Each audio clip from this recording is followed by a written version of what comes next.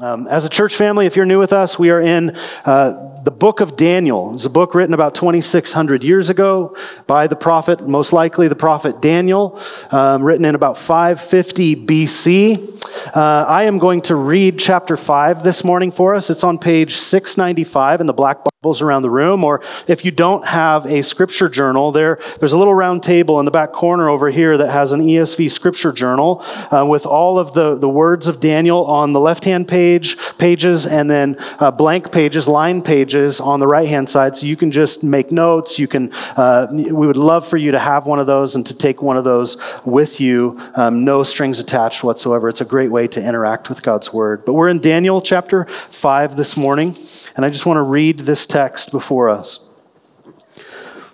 King Belshazzar made a great feast for 1,000 of his lords and drank wine in front of the 1,000.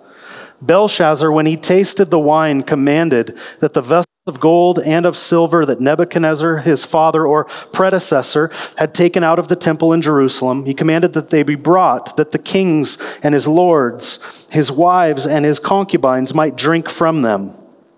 Then they brought in the golden vessels that had been taken out of the temple, the house of God in Jerusalem, and the kings and his lords, his wives and his concubines drank from them. They drank wine and praised the gods of gold and silver, bronze, iron, wood, and stone. Immediately, the fingers of a human hand appeared and wrote on the plaster of the wall of the king's palace opposite the lampstand. And the king saw the hand as it wrote.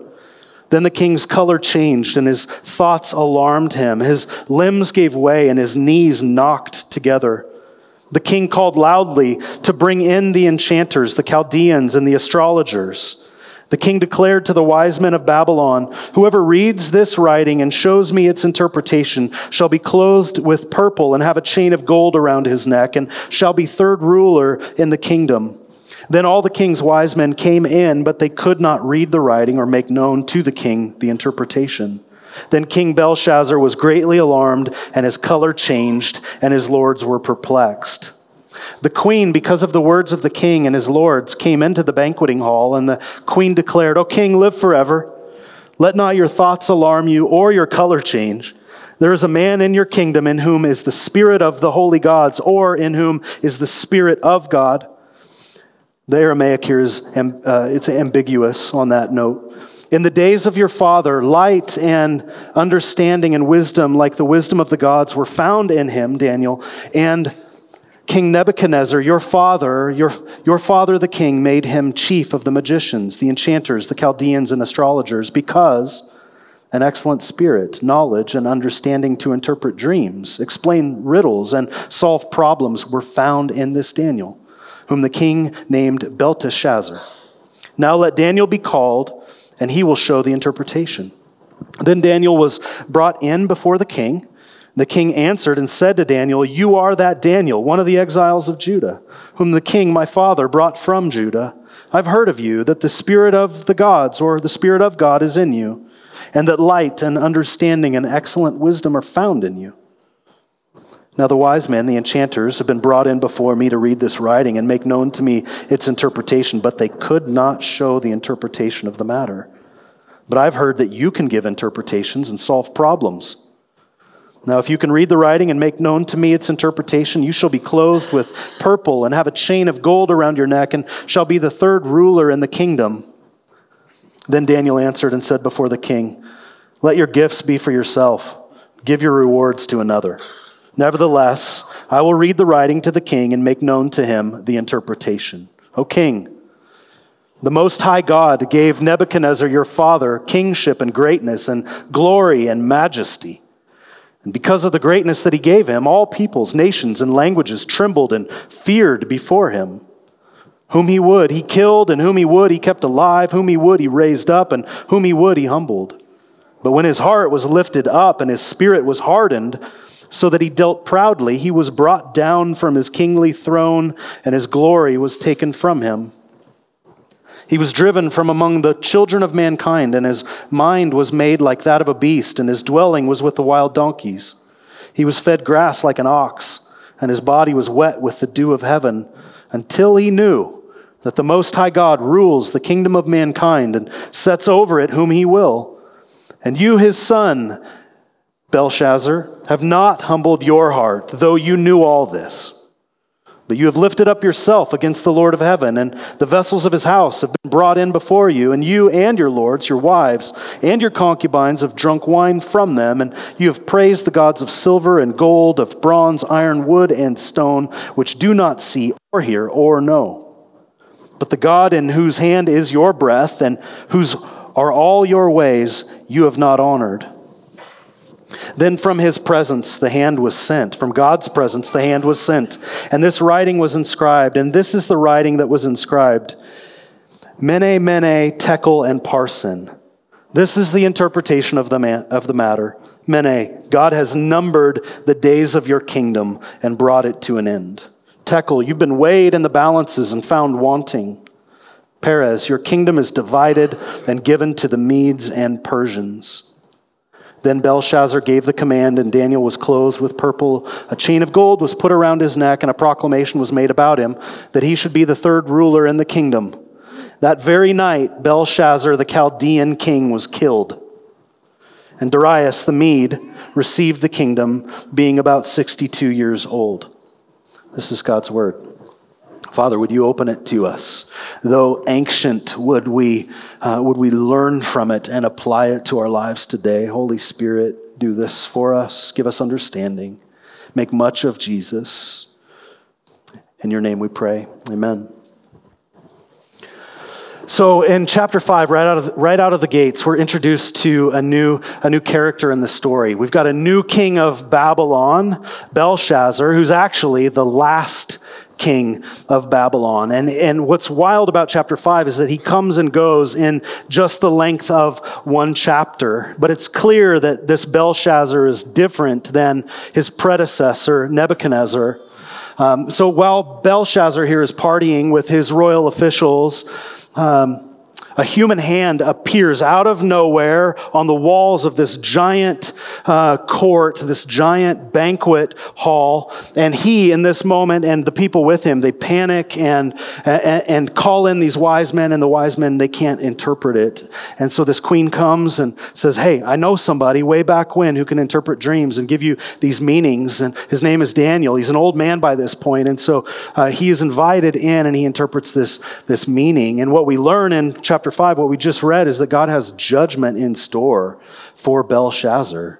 That's what is coming. He's got judgment in store not just for the king, but also for Babylon. And so though Belshazzar here is at the pinnacle of human achievement and wealth and human glory, he is an unrepentant, proud fool. And he will be judged.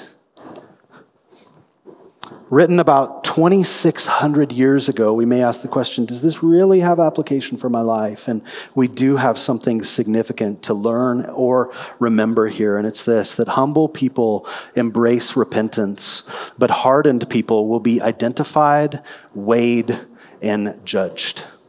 Humble people embrace repentance, but hardened people will be identified, weighed, and judged.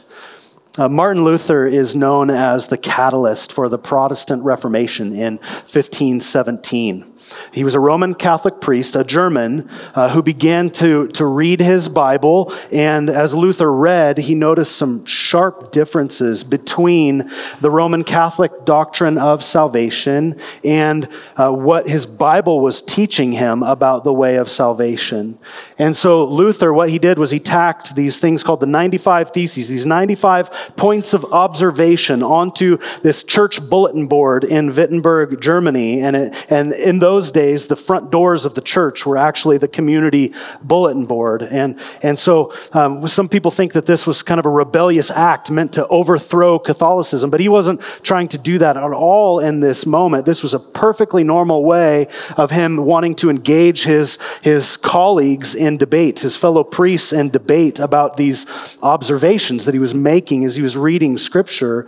And he was, in particular, he was finding something in the book of Romans, in our New Testament, Romans chapter 1, verses 16 and 17, that was rocking his entire world. Romans 1, 16 and 17 says that Paul is writing to the Christians who are in Rome, And he says, I'm not ashamed of the gospel, for the gospel is the power of God for salvation to everyone who believes.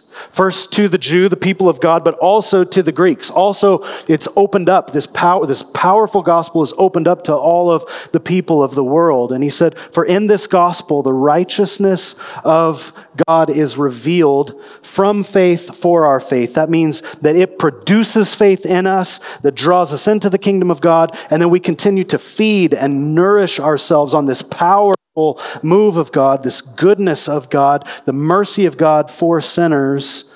We continue on just believing and resting on it and nourishing ourselves by it. And then he quotes Habakkuk and he says, for it is written, the righteous shall live by their faith. The righteous shall live by their faith. So the very first of Martin Luther's 95 points, 95 theses here is famous. And this is what Luther wrote. First point, when our Lord and Master Jesus Christ said, repent, his will was that the entire life of believers be a lifestyle of repentance.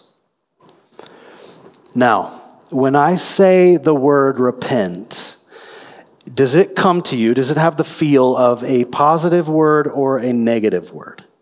When I say the word repent, are you like, oh yeah, I'll get in on that? Or are you kind of like, back away slowly? I need to think this through a little bit. Just real quick, I'd love an honest show of hands. If you think, when I say repent, is it positive? Raise a hand if you think it's positive. You guys are so holy and righteous and awesome. This room is a bit of a mixed bag. Like when we hear this word, we kind of go, like we depending on the tradition that we've grown up in or how we understand this word, there is some baggage for us to unpack. Our English word repent comes from the Greek word metanoio, which means to change one's mind. You may have heard that repentance means you're walking this direction and then to repent, I turn this direction. We think about repentance primarily in the way of action. But repentance at its root, really, it begins in the mind. It means changing one's mind. That's what is at the root of repentance. And so when we change our minds about the goodness and the righteousness and the character and the power and the love of God and his Son, Jesus Christ, what typically follows is an overhaul of our entire life. Our lifestyle does change, but so much of that, nearly all of that, actually begins with a change, or in the language of Romans 12, a renewed mind. So when our minds are renewed, we begin to look at life differently. Our worldview changes. We begin to show up differently. We love people sacrificially. We open up our resources generously. We talk about the way of Jesus boldly. Selfish, beastly ways become bitter to us and transform into this a sweet, self-giving, beautiful way of life, typically. And it's important for us to know that as we follow Jesus, trouble and trauma and trial still come, but the way that we live through these things is seasoned with a new perspective. It's seasoned with a new heart, seasoned with humility, with admission of weakness, and dependence on God's strength, with a self-giving lifestyle. And so what begins as transformation in our minds actually ends up transforming everything. It transforms all of life for us. It's crucial for us to understand that Jesus' literal first word when he embarked to save, on this mission to save multitudes of guilty sinners and give them his grace and name them and give them a seat as family members around his table, the very first word on this mission was the word repent. For the kingdom of heaven is at hand. The king of the kingdom of heaven is at hand. And so let this hopefully do some rearranging work in your own heads, that there's something about the word repent that is glorious and that is good and that is true and that is beautiful and that is meant to be embraced. Daniel in the text in chapter 5 and his buddies, they're living in this beastly enemy nation as a defeated people. Everything has been destroyed for them. Their way of life, their place of worship, their family members have been killed. They've been drug off 550 miles into modern day Iraq. And now they're living, serving this enemy nation, not sure of what their physical futures look like.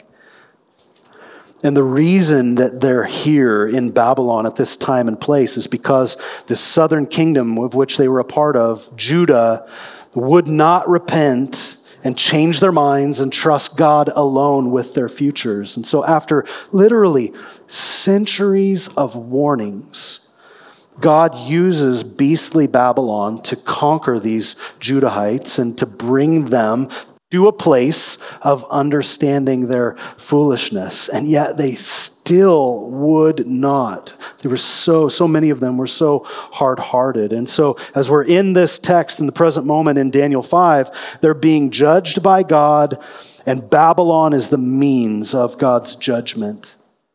And even in this, God has not abandoned them. And so Daniel in chapter 1 opens with this conquering of Jerusalem by Babylon's king Nebuchadnezzar. He ruled for about 43 years. And the first 4 chapters of Daniel surprise us with how God treats Nebuchadnezzar.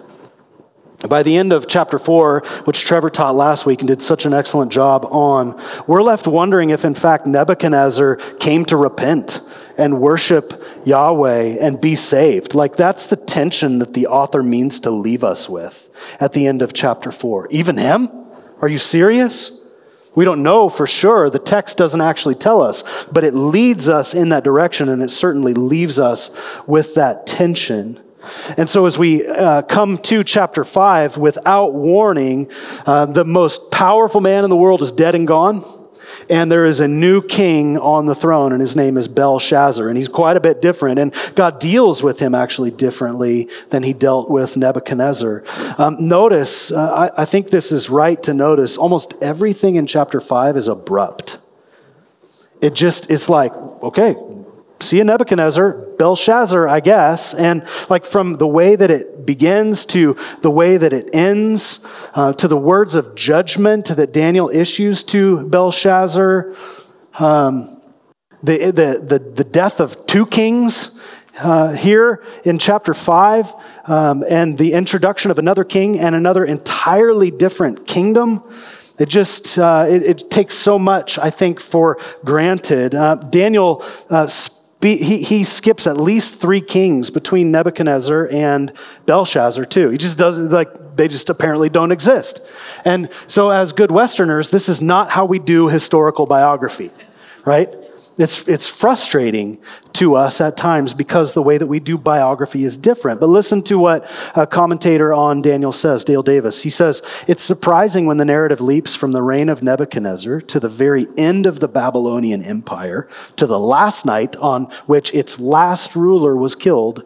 But that's not fair if we read it like that, for our narrator is not giving us a history of the Babylonian Empire, but he's giving us a tract for nourishing Israelite faith. We're recipients of this, but this was being written to those who were in exile at that time. This is an account that is meant to nourish their faith and teach them, without a doubt, that God has not left you. He is still present in beastly Babylon. So for us as readers of the scriptures, rather than trying to force Daniel into what we regard as good history telling and what we regard as good storytelling, we need to accept this narrative as it is and understand it come to it on its terms, which is how the Bible works anyways. We need to always be coming to the scriptures on the scriptures' terms, not on our terms, not reading our lens into the scriptures, but letting the scriptures read us and inform our view. Daniel comes to us as the Word of God because God interacts with the world on his terms, which always has truth, and it always has love, and it has the way that God interacts with his world. It has equity and mercy. He has justice at hand, righteousness, and goodness in this core of how God relates to humanity. And the story of the world, the story of us, the story of humanity is that we rejected God, which is why our world is fractured, and which is why our world is suffering as well. Things are beastly and broken, not just because Adam and Eve did a thing way back when, but because our hearts too are bent in a similar direction, the direction that is inclined to reject God and reject repentance. But when we return to God at his invitation, when we return to him at his initiative to trust Jesus, when we repent, the image of God in us, though it's marred and though it's corrupted by sin, begins this process of restoration, begins this process of renewal. God gives his people new hearts. Last week, the big idea in view from chapter 4 was that God is in control and we are not. And so chapter 5 takes this lesson even further for us this morning. And so here is a repeat of what we have to learn from chapter 5. Humble people embrace repentance, but hardened people will be identified, weighed, and judged. Mene, tekel, and parson. I want to ask, which one do you want to be? Like, which one is, like, are you eager for? To be humble or to be hardened? I want to ask, which one are you? Like, in your present state. Maybe even a better question is, which one are you trending toward? Like, the fruit of your life, the fruit of your words, the way you're showing up in relationship. Are you trending toward hardness or are you trending toward humility? Proud hearts lead to hardened people. Pride in the heart leads to the hardening of a person. We don't actually learn until the very end, the very last two verses of Daniel chapter 5, that Babylon is actually under siege when this party that Belshazzar is throwing, they're under siege when this is going on. But we read that a king and 1,000 of his lords and his wives and his concubines, so there are thousands of people in this opulent, great hall. They're eating and they're drinking. Verse 1, he threw a feast for them. And he's drinking wine in this elevated position in front of everybody. Daniel makes a point right in verse 1 of chapter 5 to tell us that Belshazzar is drinking wine in front of everybody. He's throwing caution to the wind, and the insinuation is that he's 3 sheets to it, right? A lot of cups are required if you're partying with that many people and inviting that many people to come and to drink with you. If you've ever spent any amount of time in the bars or ragers, you know that people get absolutely crazy. Just 100 of them in a bar get absolutely crazy. Imagine 3,000 of them in this Babylonian nation. And so he needs some extra cups, and he gets this bright idea to bring in these golden vessels that his predecessor Nebuchadnezzar had taken from this temple in Jerusalem. These were holy items that were set apart to be used for the sake of worship in Israel. And Nebuchadnezzar took these items out of the temple when he destroyed Jerusalem decades earlier. And so in the Babylonian point of view, in Belshazzar's mind, this sacrilege was just more proof that God was impotent, that God was really the real loser. And so by demeaning and desecrating God's vessels, Belshazzar was demeaning God himself. He was dismissing Yahweh as a loser. It's like breaking into a person's home and throwing all of their junk out onto the street. Like when you mistreat a person's property, you're actually mistreating that person themselves. You're demeaning them. One writer says that Belshazzar was not merely a drunken slob, but he was a profane slob. He was an unrepentant fool, and he was about to get owned in this showdown. He didn't have any idea it was coming, but there is a showdown coming between the gods of Babylon and God Most High. And so in the pride of Belshazzar's heart, he felt that he was completely secure. A fool who is drunk on power and drunk on wine. At the time of this event, Babylon was this pinnacle city of human achievement. You can see that the layers of walls in this photograph on the screen. It was an absolute architectural masterpiece. Babylon was home to the famed Hanging Gardens of Babylon, which we don't have an archaeological record of, but they've been written of throughout history, and they were one of the 7 wonders of the ancient world.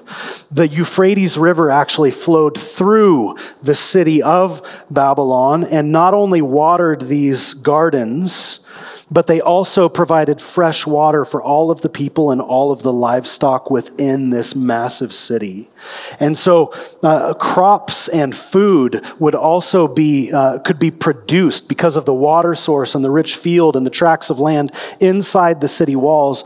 They could produce food from inside the city so that sieging armies could not starve them out, as they had done to Jerusalem. That's the way that they ended up conquering Jerusalem.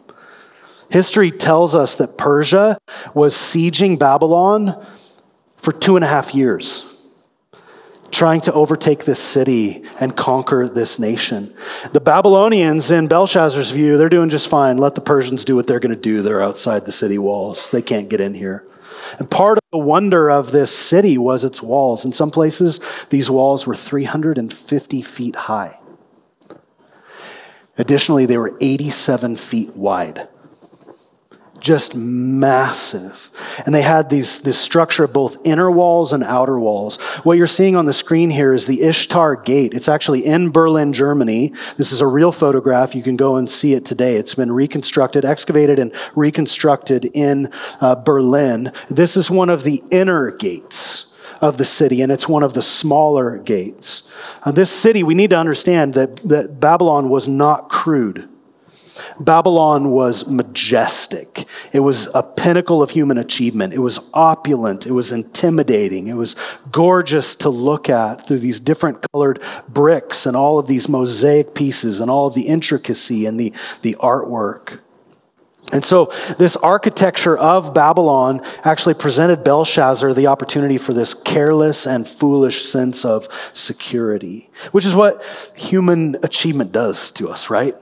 Human achievement gives us this sense of we're untouchable. Nothing's going to get me, right? Good athletes can be cocky. Why? Because they believe what the crowds are saying about them. They believe what the newspapers are writing about them. And celebrities, we know, like we've all heard stories, they can be some of the most petty people on the planet. Politicians in high office can break the law and get away with it until they don't. And teens take really big risks because they think they're invincible. I almost got expelled from my Christian high school here in Post Falls because I thought that I could smoke pot and get away with it and give some to my friends in school. And I ended up getting caught for that. That's part of my story. If you don't know me, I've got a pretty rugged backstory, to say the least. But I even lied to Pastor Joe, who was the principal of the school, to get out of being expelled from the school. I told him that I had a conversion experience at a camp. So this is like what's going on in my heart as a high schooler.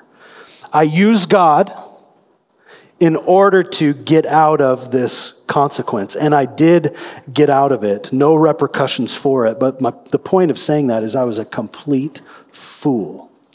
Complete. To the bottom. But like Nebuchadnezzar, God had mercy on me. And for reasons I don't actually know. Like, I can't point to a reason why I was spared. I was spared. Some of us in this room, we have suffered by our own hands because we have cultivated big heads, we've cultivated proud hearts, we've cultivated unteachable spirits. Proud hearts have a tendency to think that they are untouchable, so they become unteachable. Unteachable hearts are always, always in danger of becoming hardened hearts. And hardened hearts are in grave danger. In our New Testaments, the writer of Hebrews in chapter 3, he gives this warning to the church. He says, watch out, brothers and sisters, so that there will not be in any of you, he's writing to the church, an evil, unbelieving heart that turns away from the living God. Watch out. But he gives a remedy. He says, but encourage each other daily while it's still called today, so that none of you is already hardened by sin's deception. The writer is saying, watch out, take notice, guard your heart above all things, because from the heart flows the wellspring of our lives. And you can't just do this in isolation as an unteachable person. You actually have to be embedded in community so that there are people around you to encourage you, and so that you can be a person around another who encourages them, so that we will not be deceived by the deceitfulness or hardened by the deceitfulness of sin's deception. And so to be unteachable for us means that at a fundamental level, you trust mostly in yourself. That's what it means to be unteachable, that we trust mostly in ourselves, and it is deadly to the soul. It is deadly to our relationships. It is deadly to our communities and our churches. Jonathan Edwards, a famous theologian and pastor in New England in the 1700s, he said this. He said, pride takes many forms and shapes, one under another, so they're layered. They encompass the heart like the layers of an onion. When you pull off one, there's another underneath. Therefore, we have need to have the greatest watch imaginable over our hearts with respect to this matter, and to cry most earnestly to the great searcher of hearts for his help. And he ends the quote by saying this: he that trusts his own heart is a fool. He that trusts his own heart is a fool. There's a different way, though. There is a different way. It's the way of humility. It's the way of teachability. It's the way of posturing ourselves in a place where we can receive from God and we can receive from the people around us. Proverbs 15, the fear of the Lord is instruction in wisdom, and humility comes before honor. Or Proverbs 18, before destruction a man's heart is haughty or proud, but humility comes before honor. Ephesians, in our New Testaments, Paul says to the Ephesian church, walk in a manner worthy of the calling to which you've been called, with all humility and gentleness, with patience, bearing with one another in love.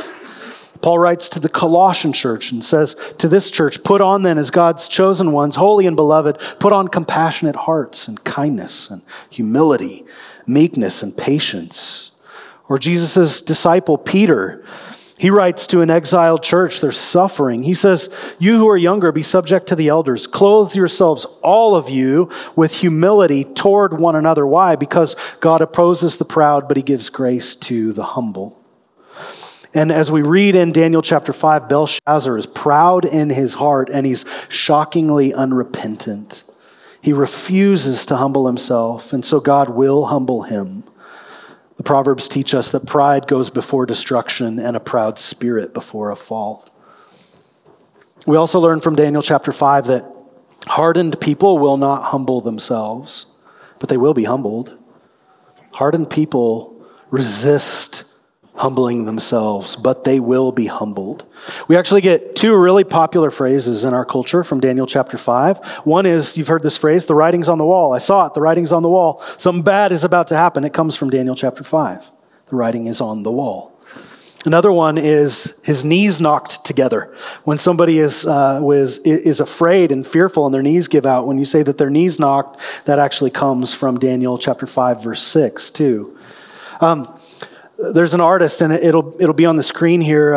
As Belshazzar drinks and parties, he sees something that is not a result of his intoxication. This may be hard to see on the screen, but there's a figure in dark, in black at the center there. That is Daniel. Belshazzar is depicted on the ground. There's these massive tables in this courtyard, and there are cups and drinks and plates spilled on the floor, and people are scattered. They're actually exiting this open air courtyard. On the left-hand side, you can see this glow of writing way up high, massive on this wall. And on the right side, you can see this lampstand, which in his depiction is actually the menorah. It's the lampstand from the temple that is actually, this writing is opposite that. And so there's all kinds of sacrilege and use of Israel and Judah's, Yahweh's instruments of worship being used here now to praise gods of silver and of gold and of bronze and of wood. this writing that they see on this wall is a pronouncement of God's judgment. And we read in this text that it drains the color from Belshazzar's face. It shocks him in his mind. It steals the strength in his legs. And so we can just infer here that this is the mightiest man in Babylon, and this presence of God, this presence of this human hand and this message shocks him to his core. He's likely having a panic attack in this moment. If you have experience with panic attacks, you know just how frightening they are. And he calls out loudly. It's interesting in the text that the author says he calls loudly for the hey, get in here. Like, we need help. He calls these enchanters and these magicians in, and none of them can read this writing on the wall. And so the panic in him grows. But maybe we read the queen here in the text, but this could be a queen mother from previous administrations, previous kings. She remembered how this Judahite, this old man now, a guy named Daniel, he, in whom is the spirit of the holy gods, or holy God, she says, he did some stuff for Nebuchadnezzar way back in the day. I think he's still alive. You should call him. And so they call him, and he comes in and he interprets this handwriting correctly. And this king offers Daniel this upgrade in the kingdom, along with riches, but Daniel refuses this temptation. And I think that Daniel's answer here is the real gold. He offers to clothe him in purple and give him a gold chain around his neck, but Daniel's answer here is, let your gifts be for yourself. I don't need them. He's a cranky old man at this point. Give your rewards to another. Nevertheless, I'll read it. I'll tell you what it says. It's not going to be good. He might be cranky in his old age. It's possible. He's probably 70s, 80s here at this point in time. But I think what's more likely in this text is that he understands Belshazzar's contempt for Yahweh.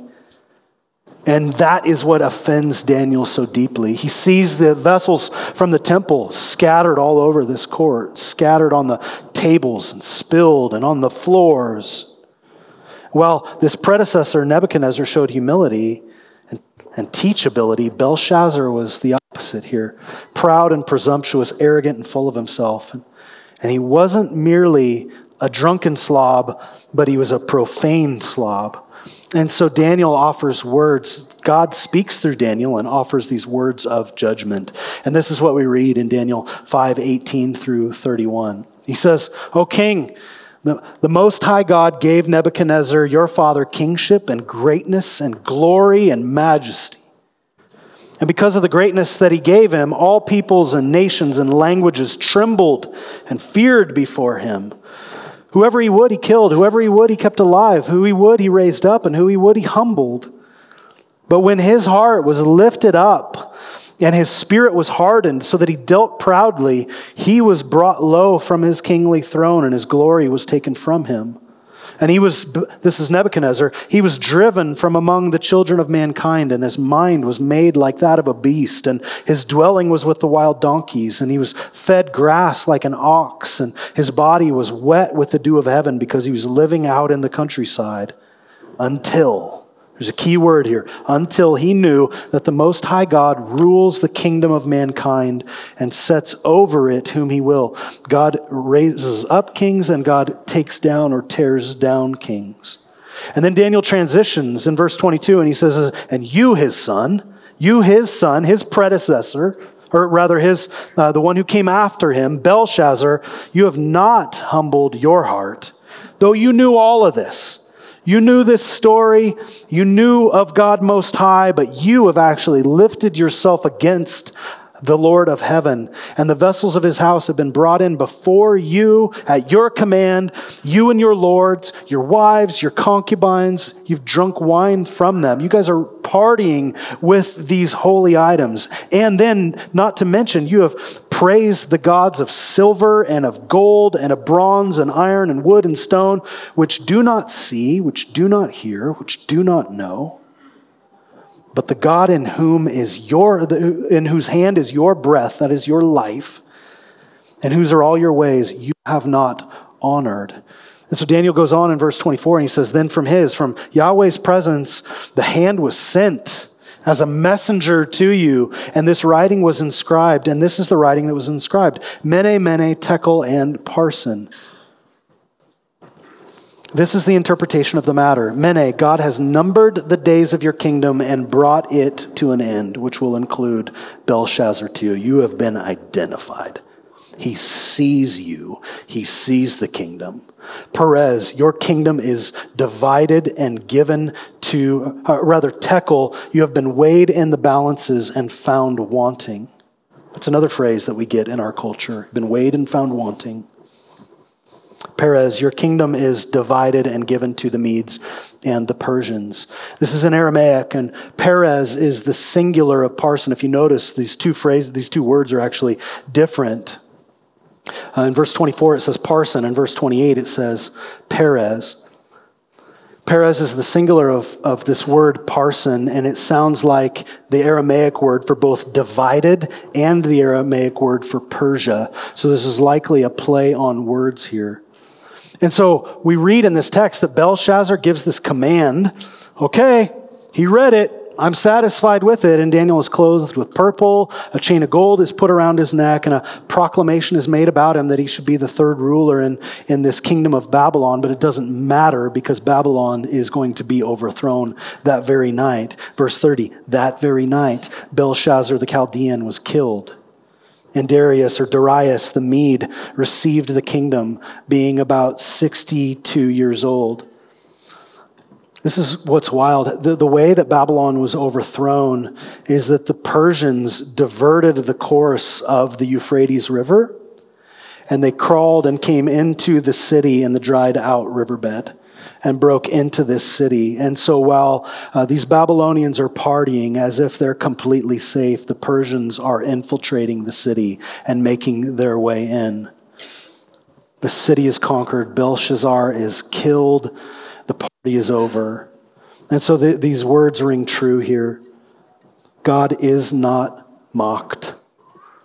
The wrath of God is revealed from heaven against all ungodliness and unrighteousness. And God will bring every deed into judgment, every secret thing, whether good or evil.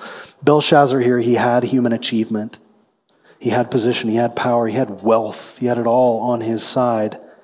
But the one who will not be mocked sees him, calls him out, weighs him, and judges his proud and unrepentant heart.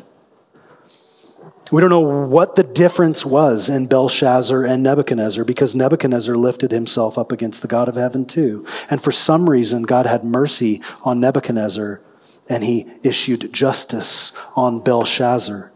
Maybe Belshazzar thought repentance would cost him too much. Maybe he was too self-concerned to consider the mercy of God was actually a thing that he could call out for and receive.